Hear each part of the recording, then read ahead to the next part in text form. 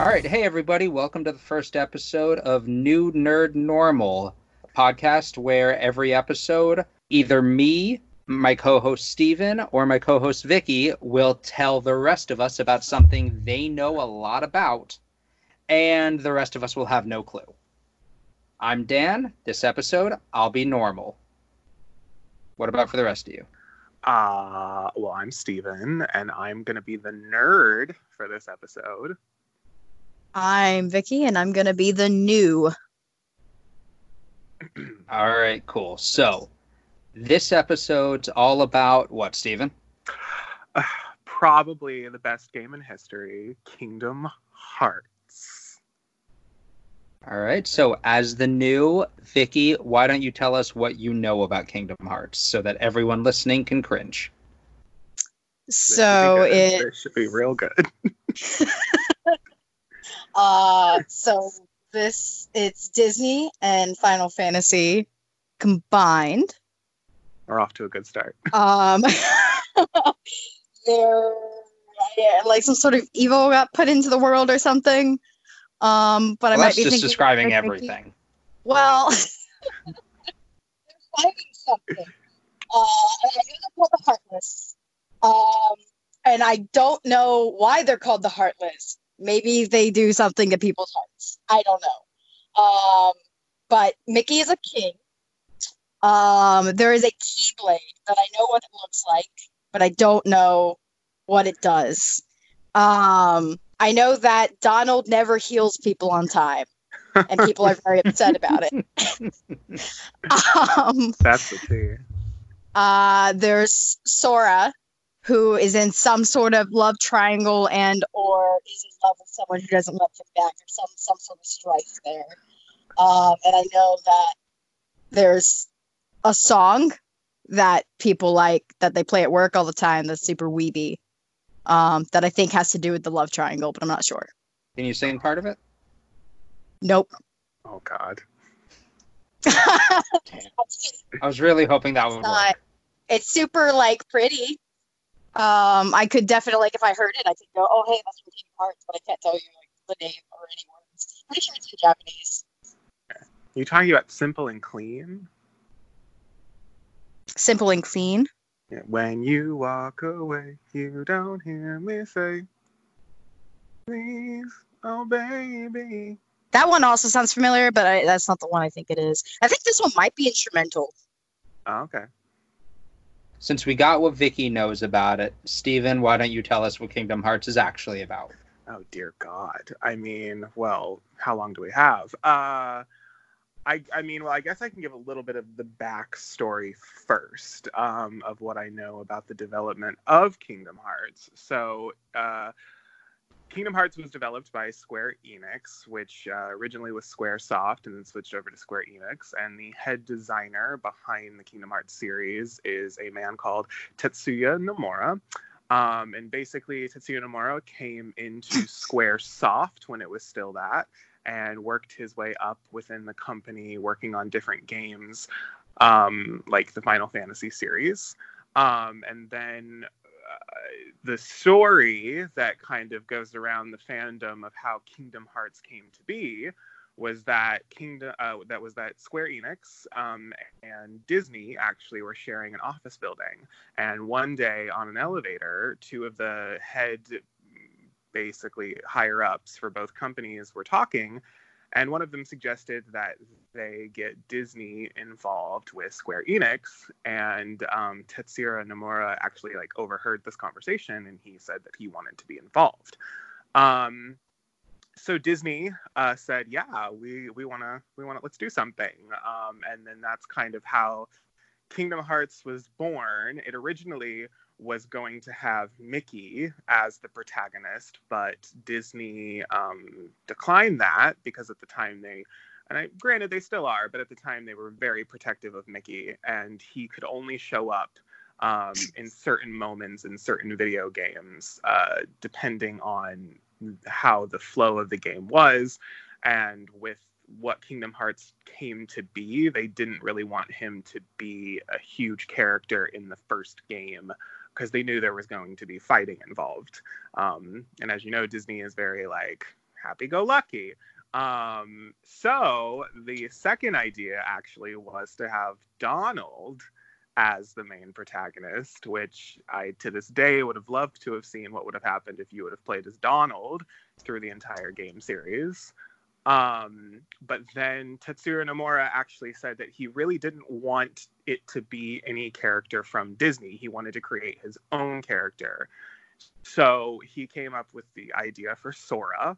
And in the beginning, Sora actually started out more animalistic.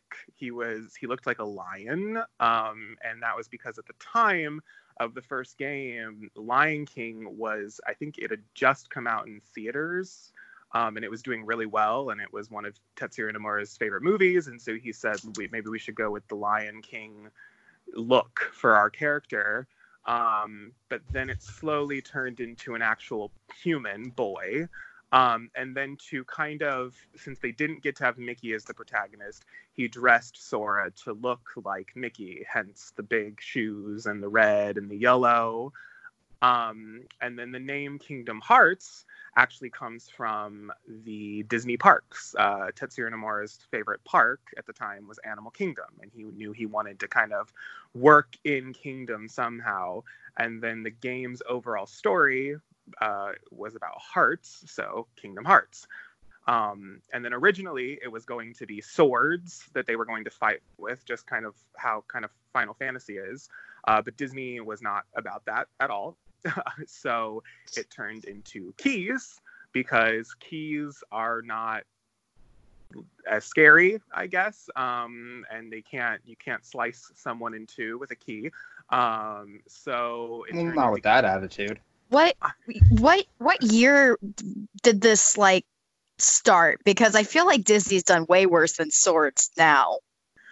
It started when Lion King came out. Oh, I mean, you said that thing. It's been in development for probably longer than that. But over time, though, with the games coming out, the first one was so popular that Disney kind of started to loosen their grip. I think this was at a time when Disney was very protective of things, and they had kind of an old style view of what they wanted their brand to be.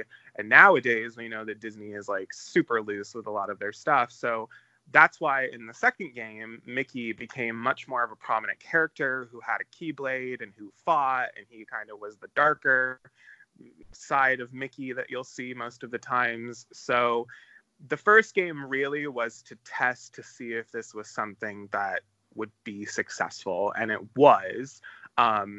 But even when it came out with as successful as it was, Disney still didn't really broadcast it everywhere. I mean, obviously, you know, nowadays you can, at certain events, you can meet Donald and Goofy in their costumes from the game. But when it was coming out, there was really no products for it out there. Disney really wasn't upselling it, because I think that in their minds it was its own thing, and that it kind of was a little adult for what they were going for, but they were still letting it happen because it brought in a lot of money. So that's kind of how the game started, and that's how we got the first Kingdom Hearts. And to give kind of a basic overview of what the story is, because there's so many games at this point, I'll kind of just do the basic storyline. There are people called Keyblade wielders in the world. In the original game, it was only you really only had Sora who had a Keyblade, and then over time with the other games, it's developed into there's many more Keyblade wielders and all that stuff. And basically, the job of a Keyblade wielder is to go to different worlds and kind of protect those worlds from darkness, and to seal the heart of the world, basically the keyhole of that world, to protect that from darkness. And in the first game, there's 3 characters, Sora, Kairi, and Riku, and they all live on an island called Destiny Island. And it's all they've ever known their entire lives. Like they've lived on this island their entire lives, but they believe that there are other worlds out there, that their island can't be the only thing in the universe. And kind of how we think Earth and, you know, out there in space, that there might be more. And so they are trying to leave the island to go off and discover other worlds. Well, through a series of events, Riku basically gets turned to darkness by the Disney villains who show up, headed by Maleficent. And they kind of persuaded him to work for them and to gather princesses of light to basically bring them all together to open a door to a thing called Kingdom Hearts. And Kingdom Hearts it's many different things. Really, we're still unsure with what Kingdom Hearts is, even with the third game coming out. It's kind of, there's the world of darkness and the world of light coming together, and they want control over the world of darkness or the world of light. So the first game is all about Sora teaming up with Goofy and Donald to basically try to bring Riku back to the side of light. They're also looking for King Mickey, who has run off to try to figure out what this Kingdom Hearts stuff is. And then also they're trying to save Kairi, who Riku has taken because she is one of the princesses of light, along with other princesses like Cinderella, Alice from Alice in Wonderland, Jasmine. And over all of this is a character called Master Xehanort, who you don't really meet in the first game. You meet his Heartless, who is oh my gosh, this is so much information. Wait, so what's a Heartless exactly? So a Heartless is the part of a person's heart that is dark. So basically it is the darkness in somebody, and that can turn into a human form. So the stronger it is, the more likely it is to turn into a human form.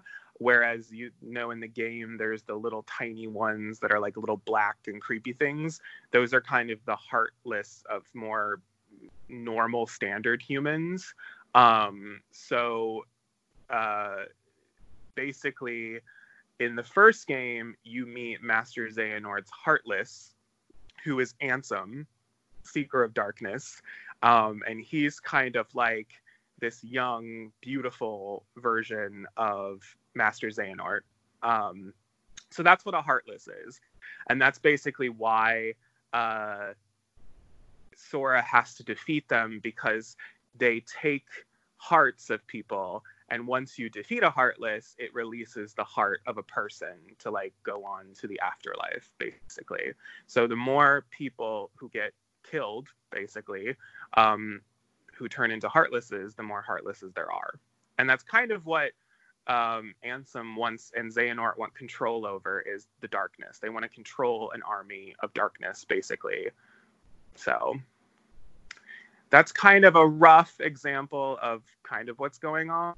And at the end of the first game, they beat Ansem, spoiler alert, and they basically shut the door to Kingdom Hearts, and they save Kairi, and all is happy-go-lucky until the second game, where you meet Master Xehanort, and then basically it kind of turns into Harry Potter almost, because Xehanort has split himself in his soul into different embodiments of himself. So instead of it being Horcruxes, it's basically like a younger version of himself. And then you've got his Heartless, and then also things called Nobodies come into play, which Nobodies are basically another version of yourself. So it's like kind of almost your other half that lives inside of you. And that comes into play. And so, it's this whole thing, but just to keep it basic for now, unless you want to get into it deeper, that's kind of the basic storyline. Is there are Keyblade wielders who are trying to stop the people who want to seek darkness from taking control of Kingdom Hearts. All right, and for anyone who hasn't played it besides Vicky, what type of game is it? I would say it's a JRPG. Instead of turn-based fighting, though, it's just normal running into battle, natural fighting, though. Now, granted, it depends on the game that you're playing, because certain ones are different. There's one that uses card-based fighting, where you have different cards, and you can fight with those. There was one that was made for the cell phone, which was a block game. And that's kind of where the Kingdom Hearts Pain Train comes into play, because it was supposed to start out as one game with the possible chance of a sequel, which is why at the end of the first game, if you beat it completely, like on Proud mode, then you get a secret ending, which is kind of setting up for the future. But then it became so successful that now it's turned into, I think, 10 plus games. And the problem is that all of the games have important information to the story. So you can't, like, which is actually something that really affected players in the beginning, was these little side games came out in between 1 and 2, which would be Kingdom Hearts Unchained, and a lot of people didn't play it because they didn't have the system, the Game Boy Advance at the time. And they were like, when Kingdom Hearts 2 came out, no one knew that there was important stuff from Unchained that was then put into Kingdom Hearts 2. So if you want to know the entire story, you kind of have to play all the games.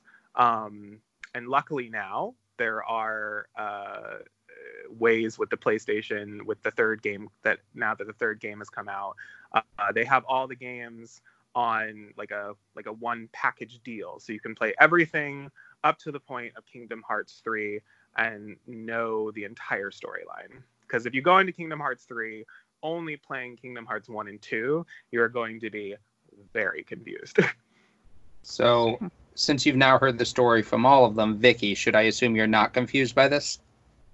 I feel like I'm missing a lot, but I have a much better overview, and I'm very proud that I happened to guess that hearts were being stolen.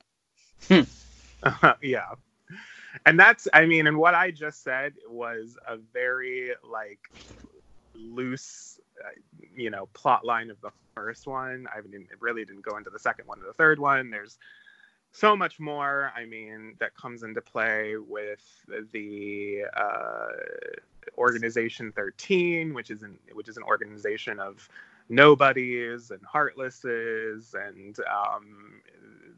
there's the story of the 3 Keyblade wielders before Sora, Riku, and Kairi, Aqua, Ventus, and Terra. There's a side storyline about Sora's nobody named Roxas and his whole involvement in the story. And then there's, going all the way back to the beginning, a story about the foretellers, who were basically the original Keyblade wielders, who lived in the age of fairy tales and were guided by kind of a godlike character called the Master of Masters, who knows everything about what's going to happen in the future, because he can foresee it. And so he kind of is throughout every... He didn't appear until recently with a thing called Back Cover that was released, but he's kind of been around the entire time watching the events of what happens in all the games. So he kind of knows what's going on, and he's actually my favorite character in the game, just because he's got we don't even know who he is yet. He basically wears a jacket, which, if you know the game series, are these black long leather jackets, and we've never seen his face. And so that's one of the big secrets for future, is that we're kind of waiting to see who the Master of Masters is and what his plan is for everything that's going to happen in the future of the game series. Because we don't really know what his involvement with Kingdom Hearts is yet. Just that he's kind of in the background, kind of coaxing characters to do certain things. But yeah, so. Was there a love triangle? Am I making that up? So Sora, I assume what you're thinking of is half canon, half fandom, wanting this to happen. Sora is technically in love with Kairi, who basically, it's kind of like a Mario and Princess Peach scenario where he goes off to save her whenever she gets in trouble, and she kind of has the habit of having stuff happen to her, and he comes along and tries to save her, and they're in love, but granted, you don't really know because they never like kiss. They just are always kind of happy to be with each other. There's another character named Riku, which Sora is technically their best friends. So canonically, Sora and Kairi are basically an item, but there are a lot of fans who would like that if Sora and Riku were a thing, because their storyline, it sometimes can play out with the scenes that it seems like they should actually be together just based on their relationship. But also Riku loves Kairi as well. So it's kind of confusing because it's like one wants Kairi, but the other one wants Kairi. And that's why Riku kind of submits to the darkness, because he knows he's going to get Kairi if he goes to the darkness. But then there's a bunch of other characters that get added that kind of confuse it, because then you start seeing relationships build between the three main characters with these other characters, and who knows in the future where that might go. But ultimately, in the end, Sora and Kairi are kind of a thing, and you really get that in the end of the third game. Yeah, I remember like probably like 2009, like a series of Paramore fan-made videos of like this love triangle, and that's some of my only experience with Kingdom Hearts. So definitely not as big of a deal as I thought it was. No, I mean, her and Sora, she's just basically the reason that Sora goes off on these adventures, and yeah. So each game has more worlds that they go into. Is it always the case that they're having to rescue a princess, or?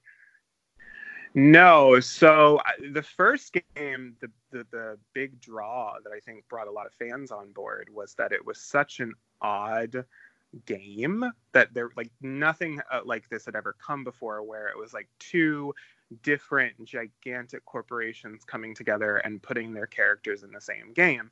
And to be honest, it is very odd to see the example that a lot of people use is Goofy and Cloud in the same universe. It's like, if you know Cloud, he's this very brooding and like killer and a dark kind of guy, and then you've got Goofy over here who's like happy-go-lucky all the time. But that was what the huge draw was with the first game, was that it was Final Fantasy characters coming into the same world as Disney characters. But as the games progressed, it started to become less about the Final Fantasy characters and more about the characters that were specifically created for Kingdom Hearts, because they gained their own popular following. And so the first game is more about Sora going to save the girl that he loves and kind of learning a little bit about what Kingdom Hearts is and what kind of what Master Xehanort, who is basically Ansem, the Heartless in the game, that version of him, wants to do with the darkness. And then also the Disney villains get involved, because obviously the Disney villains love darkness and they want to control it too. So that becomes a whole thing. And then the second game is more about, so basically at the end of the first game, spoiler, Sora, which you learn this in Unchained, which is a companion game that comes after the first one. Sora loses all of his memories of what happened in the first game. So basically he's put into this isolation tank along with Goofy and Donald, and it basically rebuilds Sora's memories by use of Sora's nobody, which is Roxas, which is basically the other part of him. And so you learn more about Roxas, who is Sora's other half, And then Sora, basically at the end of the first part of the second game, Roxas and Sora come back together, and Roxas goes back inside of Sora, and all of the memories come back, and he is complete again. And the second game is all about him learning about this organization called Organization 13, who now are working with Master Xehanort to basically try to open Kingdom Hearts again and have Master Xehanort control darkness. And Organization 13 is 13 different characters who basically are evil at the beginning, and then over time, some of them leave the organization. Well, like one of them at least does, and a couple others do in the third game because they don't like where they're not completely turned to darkness and evil. And so you kind of learn about them in the second game, and it's kind of trying to stop them from what they are doing. You also learn that there's another character called Ansem the Wise, who basically Ansem, the Seeker of Darkness, stole his name from. And he's kind of the reason that all of this studying of Kingdom Hearts came about. He lived with all of these members of the organization, and they were scientists, and they were studying hearts, and basically discovered that, this whole thing called Kingdom Hearts, where you could control darkness or light. And so he's trying to now stop Xehanort as well. So that's kind of what the second game is about, is kind of stopping Xehanort again. But this time it's as his... So the first game is... Sorry, this is confusing. The first game is about the heartless version of Xehanort, which is Ansem, Seeker of Darkness. The second game is about defeating Xehanort's nobody, which is Xemnas. Wait, so what happened to his heart in the first thing you said? So Xehanort has two different versions of himself. Yes. He has his heartless, which is Ansem, Seeker of Darkness. Yes. And he has his nobody, which is Xemnas. So in the first game, you defeat his heartless. So okay. He's defeated. He's gone. The second game, you meet Xemnas, which is Xehanort's nobody, and you defeat him. And then you also kind of meet Xehanort a little bit. You learn more about him as well. And then in the third game, it's all about finally defeating Xehanort, the ultimate evil guy. And so that's kind of what the third game is about, is basically everybody you've met, all your friends that you met from the first game and the second game, coming together and defeating the organization, and then defeating Xehanort, and basically stopping Kingdom Hearts from turning to darkness. And then along that, there's 9 other games that kind of teach you about those other characters that you meet along the way. So there's a game that's completely devoted to Roxas and learning all about him. There's a game that's devoted to 3 characters that were Keyblade wielders before Sora, Riku and Kairi, that you meet. There's a game that's all about kind of Donald and Goofy's trying to get Sora's memories back and stuff. So there's a lot of different things that you have to cover if you want the full story. I mean, I've never met anyone who's played 1, 2, and 3 and been able to grasp what's going on, but you can, I guess. I mean, they put a lot of stuff in the games to help you understand what's going on. But even for me, like right now, I guarantee you there will be like people that will listen to this and go, oh my God, he's so wrong. But it's such a confusing thing that to try to make it like an easy thing for someone to learn is very difficult. So we picked the most convoluted plot for our first episode. Yes, and that is literally what everybody says about Kingdom Hearts, is it is the most convoluted story. ever, because it just keeps getting weirder and weirder and weirder. And I mean, like, I didn't even go into the time travel. Time travel gets involved, and then Oh, that's a no. whole thing. And anytime time travel gets involved, it gets that becomes a whole thing. So yeah, so that kind of is the basic structure of the three games. If I'm gonna lay it out in an easy way for someone to understand, there is an evil guy who has two separate versions of himself, and in the first game you defeat one, the second game you defeat one, and the third one you defeat the ultimate bad guy. So that's pretty easy. So, getting back to the base questions, the Keyblade, is that just his sword, Sora's sword? What's the significance of the Keyblade, or is that all of the blades? So the Keyblade has been around for a long time. There were, as I said before, there were characters all the way back in the beginning of basically the existence of what they call the world of fairy tales, or the time of fairy tales, called the Foretellers.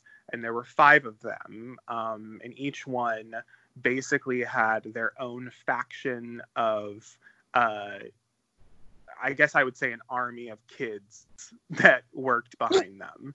And they would help them defeat darkness all over the place. But there was these disputes started to happen, and then there was the question of a traitor amongst the Foretellers that basically led them to have an all-out war called the Keyblade War. And most of the kids, which is crazy to say in a Disney game, lost their lives in this Keyblade War. And so, but there were a couple that survived through the help of one foreteller, who told them not to go to battle, and they basically went on to be protectors of the world. And then that kind of turned into, over centuries, Keyblade wielder after Keyblade wielder coming, one would pass off the knowledge to the other one, and then the other one. And that's kind of how you get to Sora, Riku, and Kairi becoming Keyblade wielders, because there were 3 Keyblade wielders that came before them, and that was Ventus, Aqua, and Terra, who were also training to become Keyblade masters, and they each one in their own right became one, basically. Ventus has a whole another plot line, but I won't go into that. And they passed on their abilities to wield a Keyblade to the respective 3 other characters. So Aqua passed on her ability to Sora, Terra passed on his ability to Riku, and Ventus, I believe, passed on his ability. No, Ventus did not pass on his ability. Kairi had to learn herself later on how to wield a Keyblade. She was originally not a part of this. But the other 2 got the ability passed on to them, and that's why in the first game, Sora is able to conjure a Keyblade. And so the Keyblade, to answer your question, is basically his weapon that he uses not only to defeat darkness, because it's the only it's the only weapon that can really defeat darkness. Donald and Goofy can use their magic and shield to do it as well. But it also is used to seal the keyholes to certain worlds. So in the first game, you learn that basically worlds are being destroyed. And that's kind of what King Mickey has gone to investigate. It's that, stars in the universe are blinking out. So all these worlds are disappearing. So he's trying to figure out what's going on, and it's because darkness is overtaking these worlds and basically destroying them. So the way to think about it is basically think of your favorite Disney universe, like Toy Story, whatever, and think of it being killed, basically. No. Sora goes to these different worlds, such as Tarzan and Winnie the Pooh, and through a series of events, finds the heart of that world, which is a keyhole, and seals it from being destroyed by darkness. And that's basically what a Keyblade does, is it stops darkness from overtaking a world and killing it. Okay. Yeah. That's not convoluted at all. I don't know why people say that. I know everyone who listens to this is gonna be like, this is confusing as hell. And I'm Yeah, like, I think I just welcome. got given like 4 different subplots. I mean, I can answer any question you have. It's probably easier to do this by just answering questions than trying to explain it. Why is Mickey a king? Is he a king of his own kingdom? Does he have his own world that he came out of? Yes. So he lives in a world called basically Disney Town. That's what they call it. It's basically, Oh no.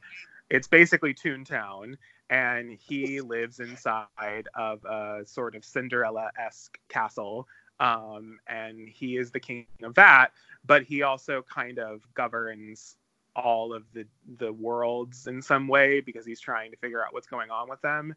So think of him as the king of the Disney part of the game, and he also is trying to understand the darkness and Kingdom Hearts, and he in the second game, really the first time you meet him in the second game, appears in one of the black coats that the organization wears, and he's trying to figure out what's going on with this darkness stuff so that he can stop it too, because Mickey is all about light and happiness, and that's his ultimate goal.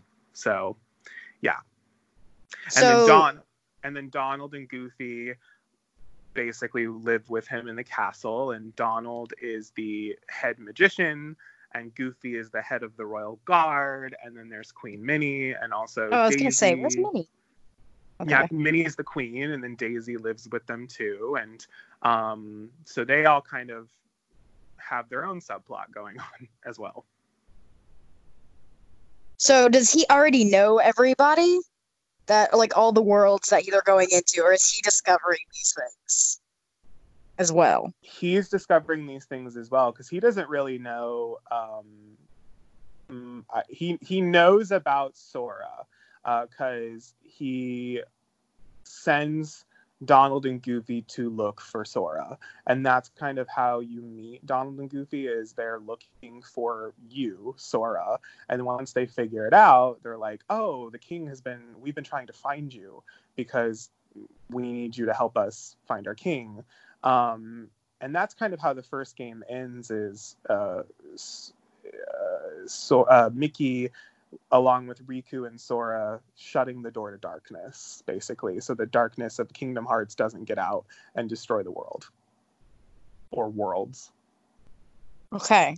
And that's the only time you see Mickey in the first game, is actually at the end of the game, because Disney did not know if this was going to go well. So they were like, you can use Mickey, but you can only use him for like 4 minutes of the game. So and you don't even fully see him. His shadow appears at the end of the game, and you hear him say, like, let's shut the door to darkness, and he shuts the door. And then once the second game came out, they were like, oh, this is successful, we'll let you use Mickey. And then Mickey becomes a much bigger part of the game. So, like, because I'm pretty sure my best friend has mentioned, like, being excited she got to play certain characters. You play, like, multiple characters throughout the game, or are you Sora the whole time? So the first game, you are mainly Sora, but as the games progress, you get to play as different characters. The second game starts with an hour-long prologue where you play as Roxas, and you kind of learn all about him until he reconnects with Sora. And then in the third game, you get to play as Riku, and then the one that people, for some reason, really wanted to play as was Kairi, and you finally get to play as Kairi as well in the third game. So you get to play as a lot of different characters and kind of see how what their fighting style is and all that stuff. So does it function a lot on cutscenes? Yes. If you are not a cutscene person, then Kingdom Hearts probably is not the game to play. But I think the reason that it's so successful is because it does combine the Disney stuff. So anyone can really sit down and play it and enjoy it because everybody loves Disney. And then if you're a Final Fantasy fan, you also get that aspect as well. Plus, the cool thing about Kingdom Hearts is it kind of takes your favorite Disney movie and kind of warps it a little bit and makes it a little more dark. Something that I really liked about the third game versus the first and second games was that in the first and second games, Sora would just go to a Disney world. So like he would go to the world of Aladdin and he would be in the story of Aladdin that we know from the movie. And which, you know, I guess you can shut off that part of your brain and say, okay, I guess Sora was here the whole time. We just never saw him. But what I liked about the third game was that they started to create their own storylines with the Disney worlds for how the Kingdom Hearts story could connect with that world. So, for example, in Monsters, Inc., the Heartless were trying to go into kids' rooms and scare them so that it would unleash the darkness within them. Oh, and then they could collect the rad. darkness. Mm-hmm. So, and then another storyline from the third game is Frozen, and it was basically the plot of the movie, but how they kind of warped it for Kingdom Hearts was that the organization was trying to get closer to Elsa because Elsa's so upset because of all the crap that goes down in Arendelle and runs off to be in her own castle, and so her darkness is basically like brimming with inside her, and they're like they're trying to get to her so that they can unleash the full potential of her darkness and have her join them, whereas Sora comes in and basically stops her from doing that and turning into the world and turning back to light, basically. I hate to cut this short, but our allotted time through this is about done. Oh, okay. So real quick, Vicky, does this conversation make you want to play Kingdom Hearts? Yeah, no, I was actually thinking this feels like it ends in me spending money. Well, and I will tell you, really. Oh, go ahead.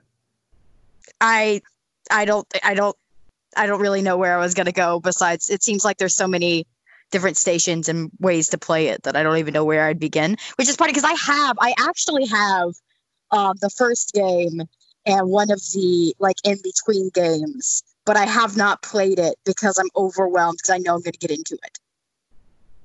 Well, I will say now is a great time if you are a Kingdom Hearts or wanting to get into Kingdom Hearts, because, like I said before, if you go onto, I mean, you can buy physical copies, but if you go to the PlayStation Store, they now have two.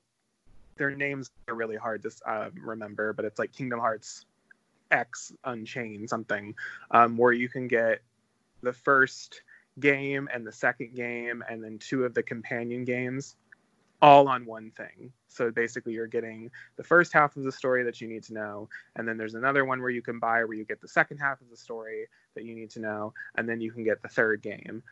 So you can play literally everything up to the point of the third game and know exactly what's happening once you do all that of what's going on in the third game. So it's a good time to be a Kingdom Hearts fan, because for a long time that option was not available. Like, you had to buy the system of the day, like the Nintendo DS or the whatever, the PS Vita, or to play certain games. But now they're all together. And kind of to end my story of this is sort of how what the future of the game. So, long story short, because I know we're short on time, Nomura was working on Final Fantasy 13 Versus, which actually became, in the end, Final Fantasy 15, which I'm sure, I don't know if you guys, either of you have played. But he always was kind of bitter that he got moved off of the project of making Final Fantasy 13 Versus. He basically got moved to a different project. And so in the third game, you go to Toy Story World, and there's an ad for like a commercial ad for a video game at the beginning of the Toy Story level, and it's for a game called Verum Rex. And you just, like, honestly, it looks like Final Fantasy 13 Versus, like what the game that Nomura wanted to make. And you just think that it's a fun little Easter egg, basically, in the game. And it's like, oh, that's cute. Like, that's the video game in the Toy Story world that Rex wants to play. Well, come to find out at the end that the character, Verum Rex, in that video game is actually a real person in his own universe. And that is going to be a huge plot point in the next coming game.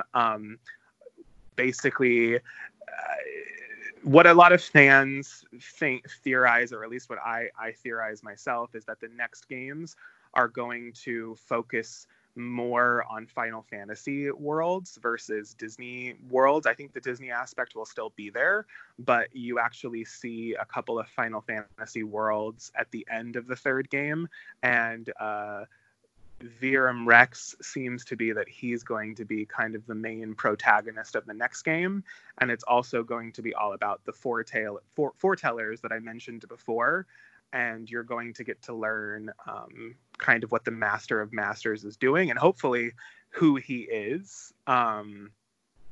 My theory for what the future of Kingdom Hearts is that the Master of Masters basically watched all of this stuff play out before him in Sora's universe, which I like to call the universe of dreams. I don't think Sora lives in like a different universe next to Earth. I think that Sora's universe is basically the world of which humans dreams, because, you know, like Disney is all about dreams and magic and all that stuff. So that's kind of where I think Sora comes from. And then in the end of the third game, Sora wakes up in Japan, basically. And so now I think that the future of the game is going to be the Master of Masters trying to basically recreate Kingdom Hearts, but in the real world. Oh, yeah, because you said Japan, and I was like, I didn't see that coming, like a real life place. That's neat. Yeah, which there's a video game that takes place in Japan called The World Ends With You, I believe it's called. And so that is a whole nother level that you're going to add on in the future games. And then one thing I didn't mention is there is a box that has been around since the beginning of time. It's this black box, and basically it's been bestowed to someone that the Master of Masters trusts. And it's never been opened, and he basically tells him, like, never open this, almost like a Pandora's box, basically.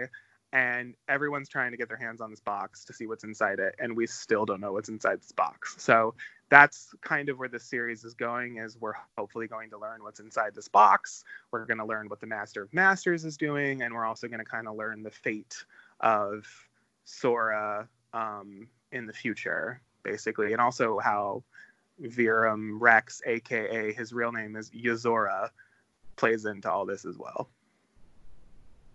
So I just made it more confusing, but there you go. That's perfect. All right, so before we head out, Vicky, since you are going to be next episode's nerd, why don't you give us the worst possible description of what that topic's going to be? There is a war that a 12-year-old has to end. Every anime. Using magic. Yes. Just like so Kingdom Hearts. Yeah. Every episode is Kingdom Hearts. All right, well. All right, so yeah, anyone who thinks they know what we're talking about, let us know. And until then, I hope everyone has a good, however long it takes for the next episode to come out, and bye. Oh yeah, may your heart be your guiding key. Bye-bye. He said that. Bye.